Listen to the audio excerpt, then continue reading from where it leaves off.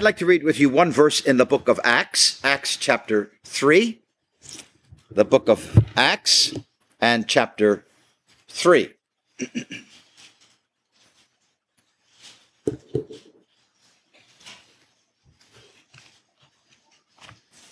The last verse in the chapter, Acts chapter 3 and verse 26.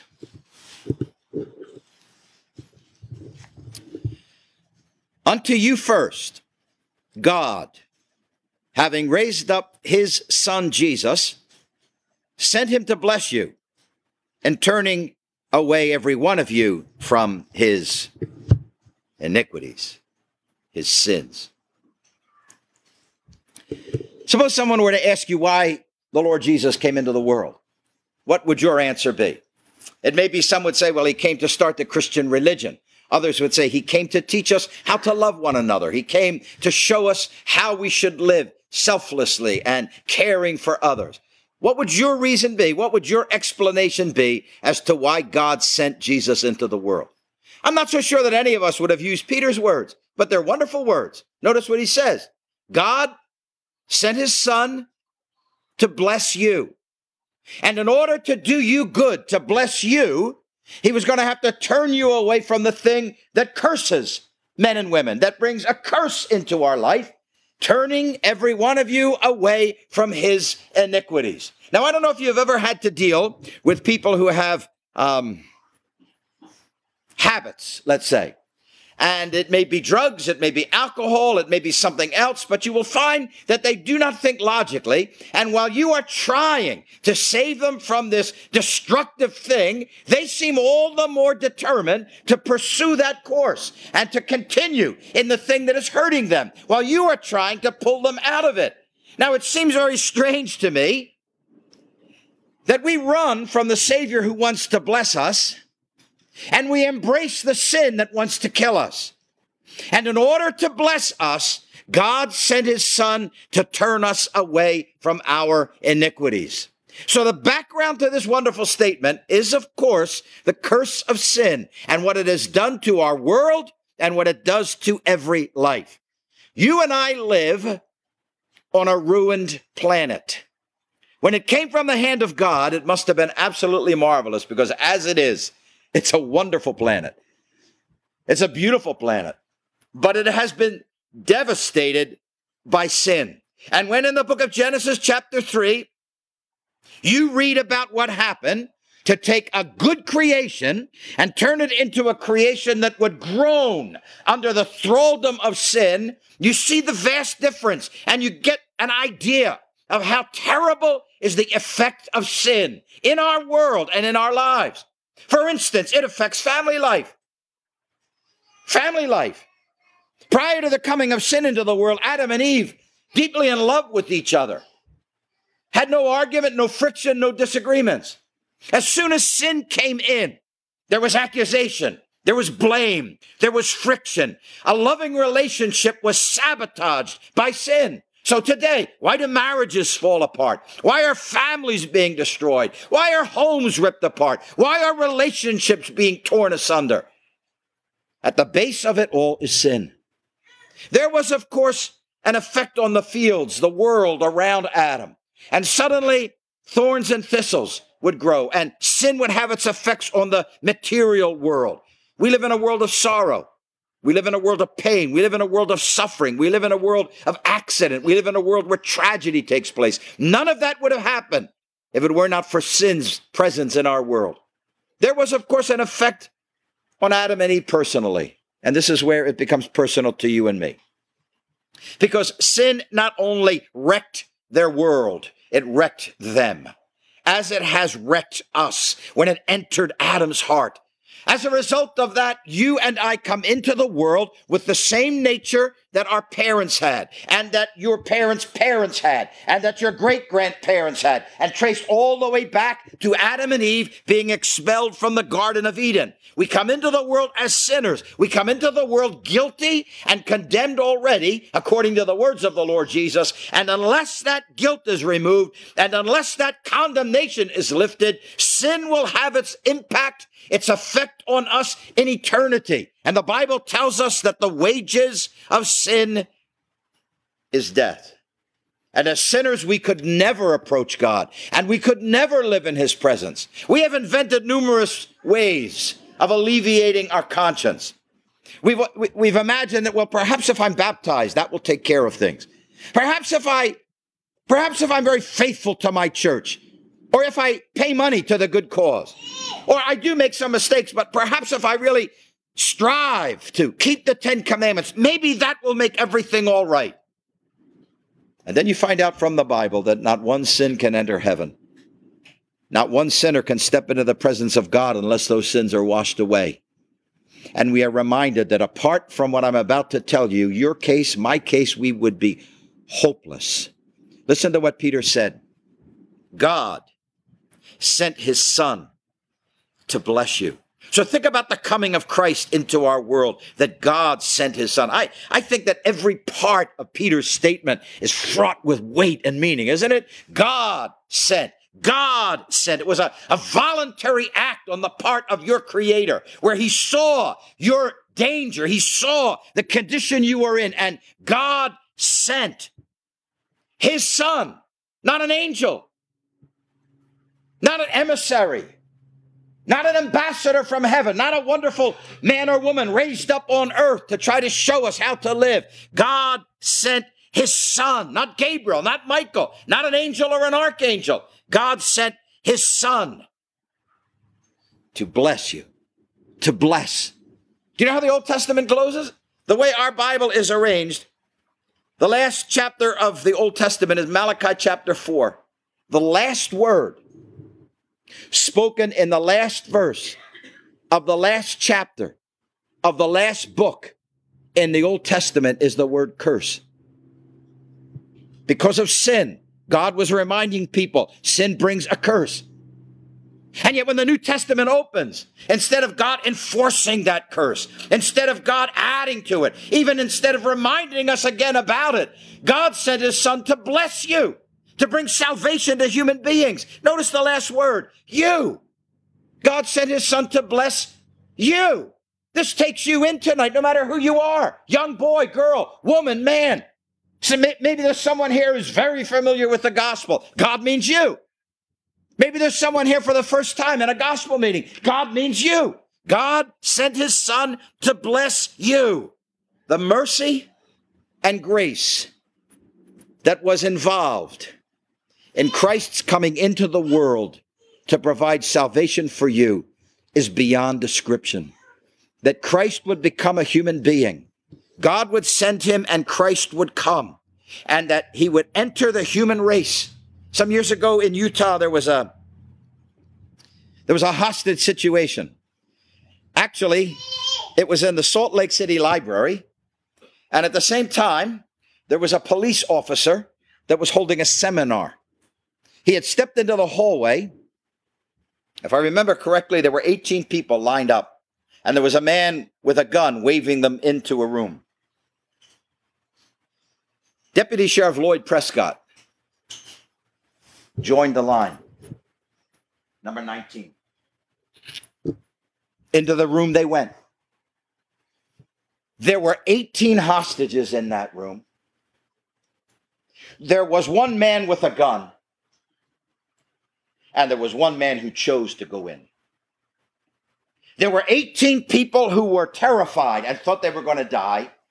There was one man with a gun who seemed crazed, and there was one man who went in to rescue them, to save them. Just like that deputy officer joined the line, and if you had looked at the line and now counted 19, you would have thought there were 19 captives. You would have thought there were 19 people who were caught by that man and were compelled to go in. You would not have recognized. You would not have realized just from looking. You never would have deduced. Well, no. One man willingly joined the line. One man stepped into it. One man is different from the others. The others are caught. He's come to deliver them. And if you had looked at the Lord Jesus, the Bible said there was nothing about him that was lordly. There was no halo about his head. There was nothing about him that set him apart physically and visibly from other people. But I want to tell you the difference is this. You and I were trapped by sin. he chose to come. You and I were helpless. He came to deliver us, to bless us by turning us away from our sin. And just as Deputy Sheriff Lloyd Prescott rescued all those 18 people by disarming that man, Christ has done something for you. Christ has done something for you to save you from your sins. And that, of course, takes us to the cross, that a penalty had to be paid, that the death that the Lord Jesus was going to die would not be by stoning. That is how Jews put people to death. There were times when they tried to stone them.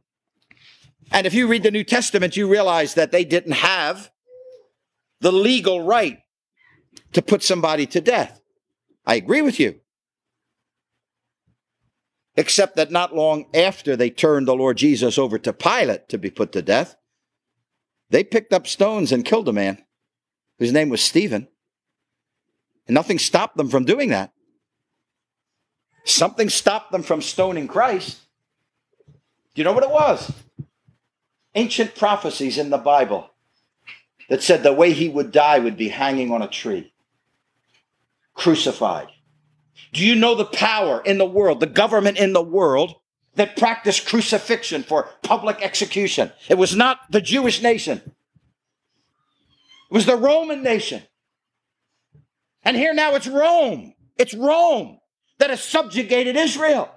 And so when they want to put him to death, for some reason, they're unable to think about stoning him. They turn him over to Pilate. And now the way he will die is the way that the Bible, centuries before, said that the Savior would die, hanging on a cross, the death of the curse, wearing on his head the crown of thorns, the very picture of the curse that God said had come into the world because of Adam's sin, that the ground would bear thorns and thistles instead of being a fertile garden.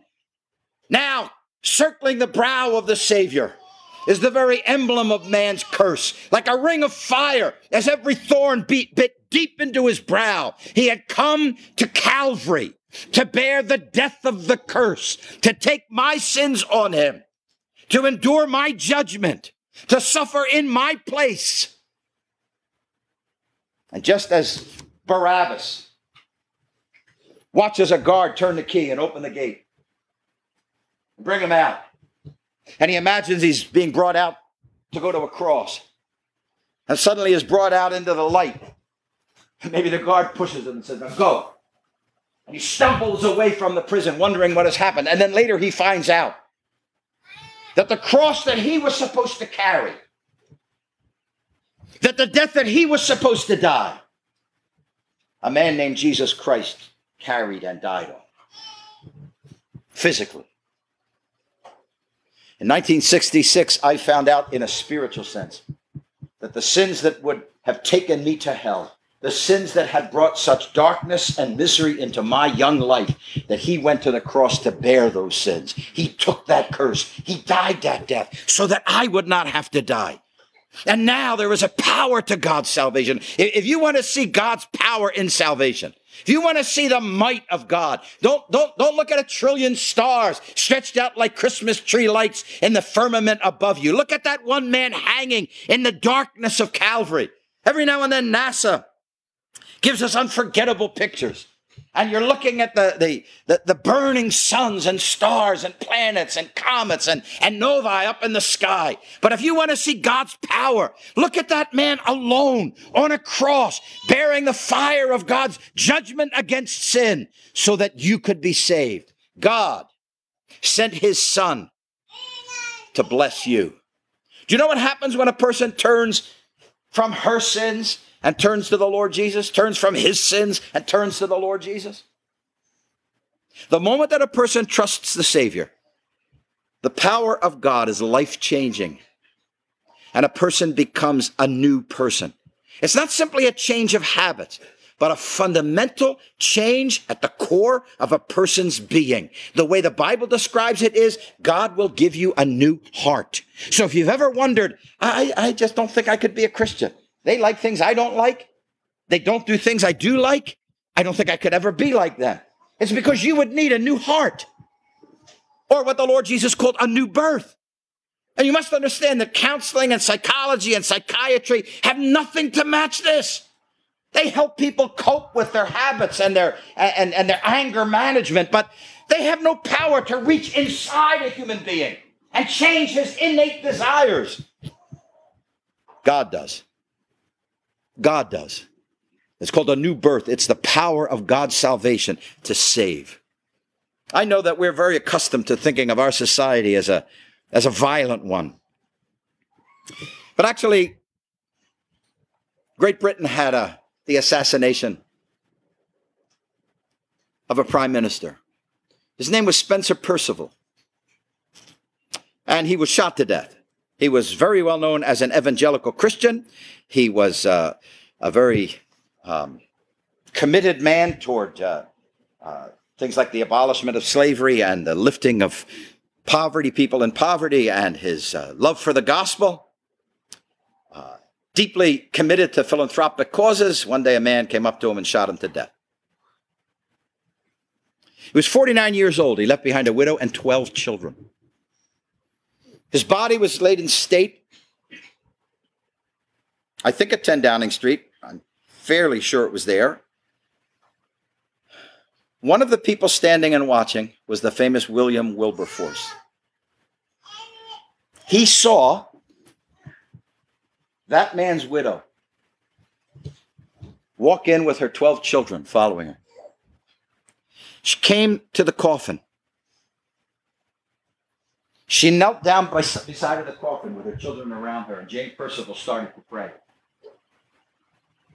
She thanked God for her husband. And then, by his coffin, by his body, she prayed for the salvation of his assassin. William Wilberforce went home and he wrote something in his diary. 5 words. If you count O as a word, then 5 words. He wrote this: "Oh, wonderful power of Christianity. Oh, wonderful power of Christianity that could cause something like that to happen. That instead of anger and resentment in her heart, praying for the salvation of that man, oh, wonderful power of Christianity. Better still, wonderful power of Christ, who can change your life tonight, who will break the power of sin, who will shatter the chains that have bound you, who will give you a new life and a new heart and a new start." Because that's what God's power does for a person. But wait, there's more. And maybe some would even say better. It is not only life-changing. Salvation is destiny-altering, and only God could effect this change. A human being. Let me speak of it in a personal sense. It was about 9:15 on that July night. I was on my knees by my bedside. At that point, you say, well, you'd be awful young for a heart attack, but allow me to put it this way. At that point, if I had had a heart attack and died that moment, I would have been in hell. And that would have been the right thing because I had sinned against God. And then I found out that the Lord Jesus died for my sins. And that by trusting him, God said I would have everlasting life. And I just simply took God at his word and accepted Christ as my Savior. So one moment, had I died, I would have been in hell. If the heart attack had come just afterward, I would have gone to heaven. Because salvation changes the destiny of a human being.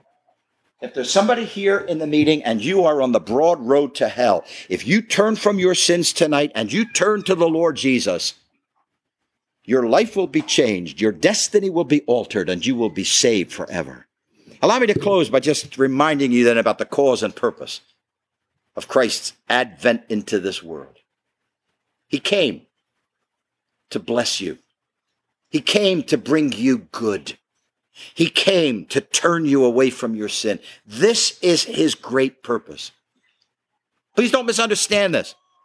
Don't allow anybody to deceive you about this. Please don't imagine that somehow there's anybody or anything that is more concerned about your welfare than he is, because there isn't. I was just reading today. Maybe there are some here who watched the movie Titanic some years ago by James Cameron. So as a result of producing that, he won an Oscar for Best Picture. When he was at the podium holding his Oscar, they usually give a speech. And so he said, we need to remember that this movie was about real living people who died. So could we have, here are his words, could we have a moment of silence? I think he actually put his head down for all of 4 seconds. 1,600 plus people died. He had enough time to give them 4 seconds. 1, 2, 3, 4. That was it. And then the Oscar got raised like this, and he said, okay, let's party till morning. 4 seconds. Friend, you die tonight. You lose your life tonight. You lose your soul tonight. And the world is going to just keep going as if you were never even here.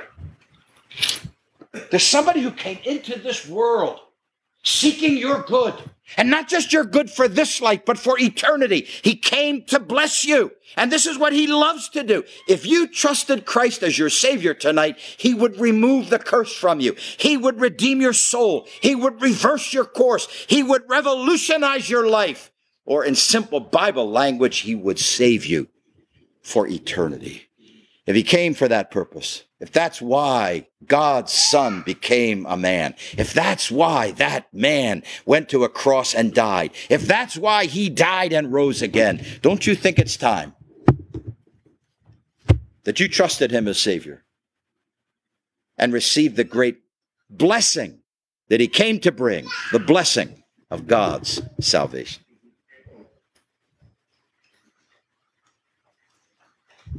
I'd like to thank everyone for coming out to the meeting tonight.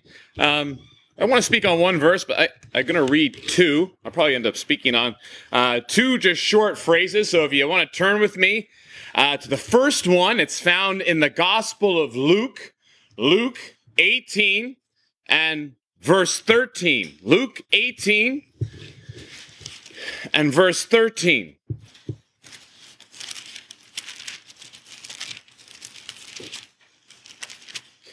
So used to just asking you to turn to one page, I almost feel like I'm asking you to do overtime work, but you'll forgive me. Maybe one night here.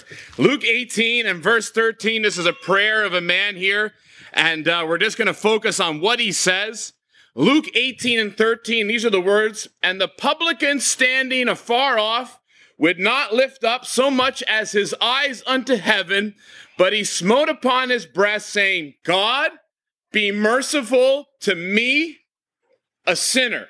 Me, a sinner. I just want you to remember those 3 words as a description of this man, because we often talk about people going to heaven. Well, the Lord Jesus told this story, and he goes on to say, this man went to heaven. This man got justified. So from the words of the Lord Jesus, we say whatever this man, whatever he come to was awfully important. And those are his only words that we get recorded here. He says, Lord, be merciful to me, a sinner. Just remember that. And then finally, if you could just flip over in your Bibles to Galatians 2 and verse 20. Galatians 2 and verse 20.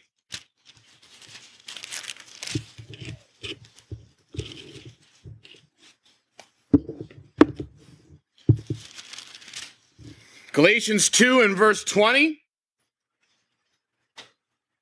This is the Apostle Paul speaking. We'll read the whole verse. Once again, I'm looking for the words found at the end here. He says here, he goes, I'm crucified with Christ. Nevertheless, I live. Yet not I, but Christ liveth in me. And the life which I now live in the flesh, I live by the faith of the Son of God, who loved me and gave, just remember these 3 words, and gave himself for me. Himself for me. If you're like me, when you're looking for things in life that are so valuable, it's when people can be succinct. If you're also like me, and I hope that this is not the case of anybody, audience, some reason people who are very wordy always gravitate towards you. You know, like if they were going to tell you what the weather was like, it would take them half an hour, and it just goes on and on. And so in my life, I've come to personally love succinct statements that just sum up everything, and they're so precise. If you said, Dave, tell me, how would you describe the United States? And we would all think of just little statements that are so succinct, but they're so passionate about what it means to be an American, like land of the free, home of the brave. We would say that, just a succinct statement. Yesterday, I gave our brother here a tour of New York. He's yet to leave a review on my online page. But at the end of the day, we were together from 9, I think, or if you include breakfast, 8, all the way to 4:30. And I said, could you sum up the day? Could you sum it up? I was imagining glorious, breathtaking, insightful. I had all these. I was on cloud 9, and he said, "Yeah, I can, Dave. I would sum it up this way: stairs, because we did about 500 of them. It was just walking up to the subway, walking down, walking here, and I didn't even anticipate this. But Morningside Park has like 300 stairs, and we had 2 strollers and 2 young kids, so it was an apt description of the day. So I'm looking for round 2 there. But you think sometimes you just say maybe people describe something in a way that you would not. If someone said to you when you went home tonight, you got back to your house and they said, tell me, what did they talk about? What did they say there in the tent? Because sometimes at the back of the tent, we talk to people and there seems to be a disconnect. And I mean that genuinely, because I try to talk to anyone who wants to talk at the back of the tent, but after an hour of preaching from the Bible, it just seems to be a disconnect. It seems to be that something has happened, that what we have been saying from the Bible has not just found a home somewhere. Because if I were to ask everybody in the meeting tonight, has anybody here achieved heaven? Has anybody here earned heaven? How many people would raise their hands?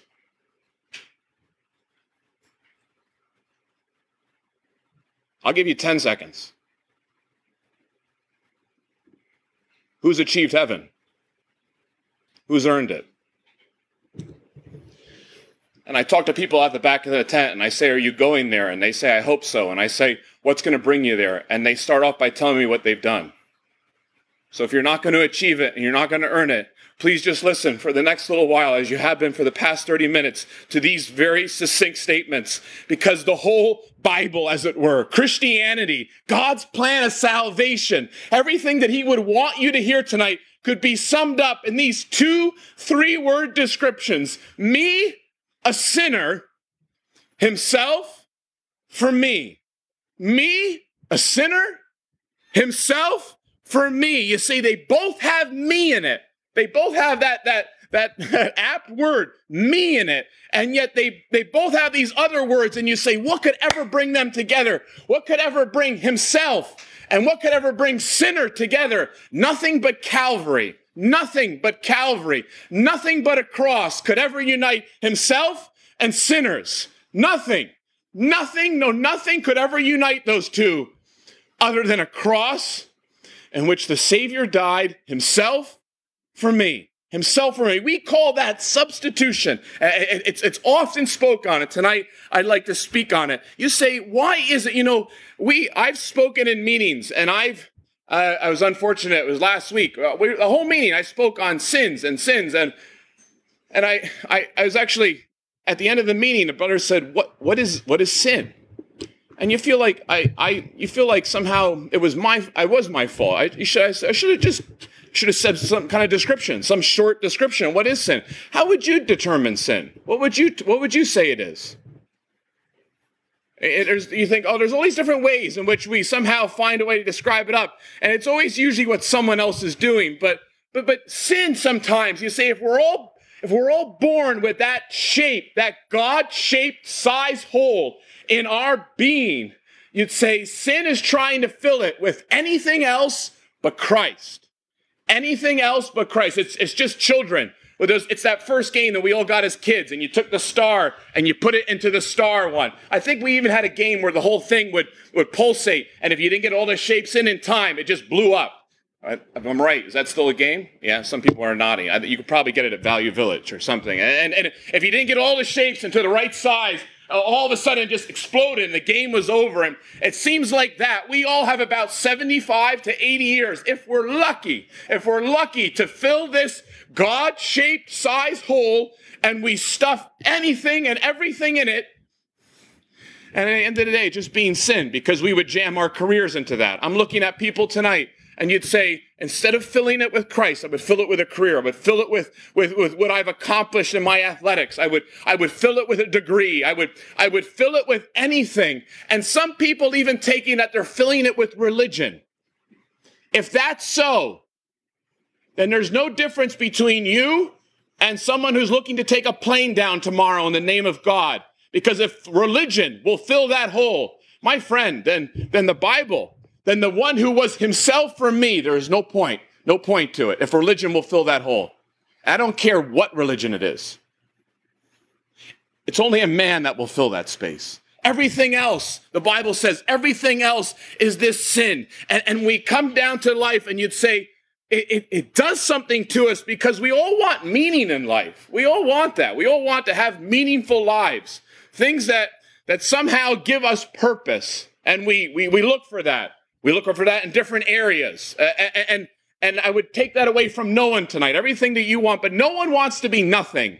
No one wants to come to the end of their life and found out that the world would have been just the same if you had never been here.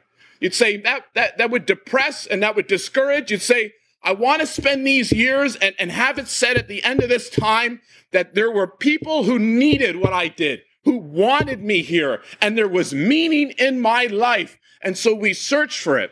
We long for it. We long to fill that size, shape, hole with meaning. And yet apart from God, what is meaningful? Because a career won't save you. And neither will a spouse save you. Neither will funds. Neither will a good job. It will not save you. You will leave all that behind at the end of the day. When you die, you will leave all that behind. And the Bible says, me a sinner. You'd say, I have to come to terms with this. Of all the areas I'm searching for meaning, sometimes I have to realize what took away my meaning. What is it that wrecked this place? We've already been hearing this world. You'd say it's not what it should be. It has been wrecked. There's been something that's happened. And I look inside me and I say, something has wrecked me. Who here hasn't thought that at one time or another? I was reminded, just as I go through summer, I graduated a long time ago. I think I've been out of school for 15 years. But the one thing that makes each summer better than the next is that I don't have to do any summer reading. But I was reminded of a book that I read once. I think it was in the 9th and the 10th grade summer. It was Dr. Jekyll, Mr. Hyde, right? Curious Case of Dr. Jekyll, Mr. Hyde. I thought of that, and I thought how an apt illustration that was of just what is wrong with me. Because if you remember, some of you may have never read the book, but I'll give you the spark notes. You remember that illustration, and he finds in himself this difficulty that he wants to do good, and yet there is bad that is behind every corner, and there's this struggle for good and bad, and he can't just come to terms with it. Maybe something that most of us would agree with here, just wanting to do good, and yet bad being around every corner. And he drinks this potion, and during the day, Dr. Jekyll is a stand-up man. He does good to others. He is a noble, significant person in society. And you'd say he would be the guy that at the end of the day, we would name a hospital after him. We would honor him in a public sphere. We would do that for him. But just the same, that same potion made him incredibly bad at night. Whoever was bad in him was there in the evening. And in the story, his one observation in the story, Mr. Stevenson writes this, and he says, his observation was this, is that he just didn't realize how evil he really was. He just didn't realize all the good that could be done in the day. When he realized when all the evil came out at night, he said he was amazed with how bad he was. But the true significance in the story was just this. He said, even at his best, even when Dr. Jekyll during the day was at his best, you know what made it great?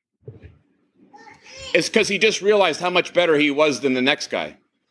He just realized how much better he was than the next person. What he was doing, all the good that he was doing, and all the noble acts that he was involved in. You'd say it was all in comparison to the slob next door who couldn't live up to it, who couldn't do it. And you'd say the same for us. The same for us, that when it comes time to look at me, a sinner, most of us here, you'd say, well, we all got a certain amount of meaning and a certain amount of dignity and a certain amount of good about us. And yet the Lord Jesus Christ, his greatest fault that he found was with people who thought they were a little better than the next guy. This may surprise you. And if you have any arguments with it, you come up and you tell me right after the meeting. But if I asked you, what is the one thing that keeps the most people out of heaven? If everyone gets to the gate one day, the pearly gates, and you say the one thing that denies people heaven, what is the one thing that denies most of our humanity a place in heaven? What is it? Murder? How many people won't be in heaven because of murder? I don't know. I don't have any statistics. You say, could it be abuse? It could be someone who acted in a spiteful way towards their spouse, or God forbid towards a child. You say that'll keep millions out of heaven. What about crime and corruption? The governments that have robbed us, or the governments that are still robbing their citizens of even food and basic rights. You'd say that'll keep millions out of heaven.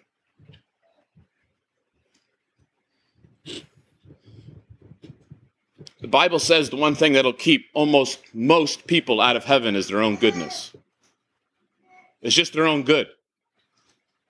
Is that they had something good about them, something that they figured that they would present to God at the end of the day. They would give him this lump of good, and he would look at that and he would say, that's it. That's what I've wanted. And yet we come to our Bibles, and I just read that one statement, me, a sinner.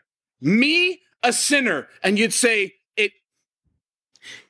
it's the one thing that we would say we would never want to use as a description. It's the one key description that no one wants to take upon themselves, because all of a sudden you feel insignificant. You feel as though, what has been the purpose? Why whittle it all down to this, that if I could just use 3 words to describe myself, why would I ever choose those 3 words? Why in the world? The Bible tells me this, that my significance does not come from what I have done. It's about time some believers realize that. The Bible tells me my significance has come from what God has done for me. There's an illustration that the Lord Jesus used in the gospel. He uses it in Matthew and Mark, and I think in Luke. And he talks about these 2 little birds, these sparrows, and they're sold in a marketplace for pennies. For just pennies. And it says there in the story, he says, one of those birds, he goes, if it dies, because they were so cheap that some of them would just die, he said, if one of them dies and falls to the ground, he says, before it hits the ground, the God of heaven knows about it. Just a bird that you could sell for pennies. And the Lord Jesus says, he goes, he's numbered the hairs on your head. Don't worry. You're of much more worth than a bird. You're of much more worth than a bird. Why? Why is it? Because himself for me, the one who gave himself for me, my significance in this life and in eternity will be found in those 3 words, and those 3 words alone. Himself for me. That one man took my place. He took my place at Calvary, and you would say, that's it. And Paul tells us, the Son of God who loved me, and he gave himself for me. It's not as though he was sending a card of some sort that would dictate love. It wasn't a sign in the sky, but it was a love that sent his son here. That is significant. That is so significant that without the cross, there's not a God of love. Without the cross, there's no God who loves. And yet we read here, the Son of God who loved me and gave himself for me. You say the first mention in our Bibles of love is a father and a son. You can read about it if you want to go afterwards. In Genesis 22, you can read about a father and a son. And I always think about the words of that son, because when he reflected on just being loved and what he was going to have to offer that day, it was a story of Abraham and Isaac. And you'd say, he asked his father this significant question that is still being pondered today. And he asked his father this. He goes, where's the sacrifice? Where's the sacrifice in all of this? Where is it? He goes, all the wrongs, and this day what we're going to do, that God has asked us something, and he was longing to know this answer. We still ask it today. What is it that's going to appease God? Where is the sacrifice? Is the sacrifice in religious education? Is the sacrifice, as we've already been hearing? I'm not looking to pick on it. I go through all the religions, go through all the things that you have to do, but is the sacrifice going to be in something that you're going to do? And if it is, my friend, you have to tell me, because we're all going to get to heaven the same way. We're all going to be there for the same reason. So if you're getting there by something you've done, please tell me what it is, because then I will get there the same way. If doing gets you to heaven. But that son asks his father, what is God's sacrifice? And the answer that comes back, you would just listen to it tonight. He says, God will provide himself. God will provide himself. Does what you have compare with that? The God of heaven became a man. Went all to the way to the place called Calvary. And it was himself for me. Himself for me. Does what you have compare with that? Because you can't add to it. You can't take away from it. You can't deny it. It's a historical fact. Heaven will be filled with millions of people. And if you ask them, why are you here? Himself for me. It's because a man took my place at Calvary. That where I deserve to hang and die for my sins, he became sin. And he was nailed to that cross. And the Bible says, himself for me. Himself for me. How significant that when it comes time just to look at that. And our verse goes on to say, if there was any other way to get to heaven, just focus on this. If there was any other way to get to heaven, then Christ died for nothing. I think if I said that in meetings this week, I should have someone who tells me every time I repeat myself. And I'm sure sometimes you can see people, they glaze over because they've heard that one before and they've heard that story. But if there was any other way to get to heaven tonight, I just want to say that again, because no one admittedly raised their hand who's going to achieve heaven. I would take it everybody here figures that they're going to get to heaven by something outside of themselves. If you're not going to achieve it, you'd say, if there was any other way, then Christ died for nothing. You know, I've looked at that verse for years just like this. Christ did die for nothing because that's what I was. I was absolutely nothing. You say, no, Dave, no, it's not so. We all got something. No, don't take it away from me. I gave God not a single reason to come and die for me. We have men and women overseas right now. We have men and women, so many of our armed forces over in different parts of the country, some worse than others. And if you ask them for a reason to give themselves for the U.S., they could give you 330 million reasons. Because there's 330 million of us here in the U.S. And any soldier, any one of them could pick from 330 million reasons to give themselves, to give their life, to put themselves in harm's way, to die for a nation. And yet when God sent his son to Calvary, the reasons were none. I could not offer a reason. There was nothing in me that was lovable. There was nothing in me that could have said, this is someone worth dying for. No, but God died for nothing, but he did not die for no reason. He did not die for no reason. The Bible says it was himself for me. That God loved, the Son of God who loved me and gave himself for me. It is just that. When I take a look at the Bible, it is the reason that we have marred a lot of things and we've lost a lot of significance in life is because we have put ourselves in the place of God. We have put ourselves exactly in the place of God, and we have become our own saviors. We have become our own ways to heaven. We have become our own, as it were, answers. We have put ourselves in the place of God. And you know what God did in return to that? God put himself in our place. It was himself for me.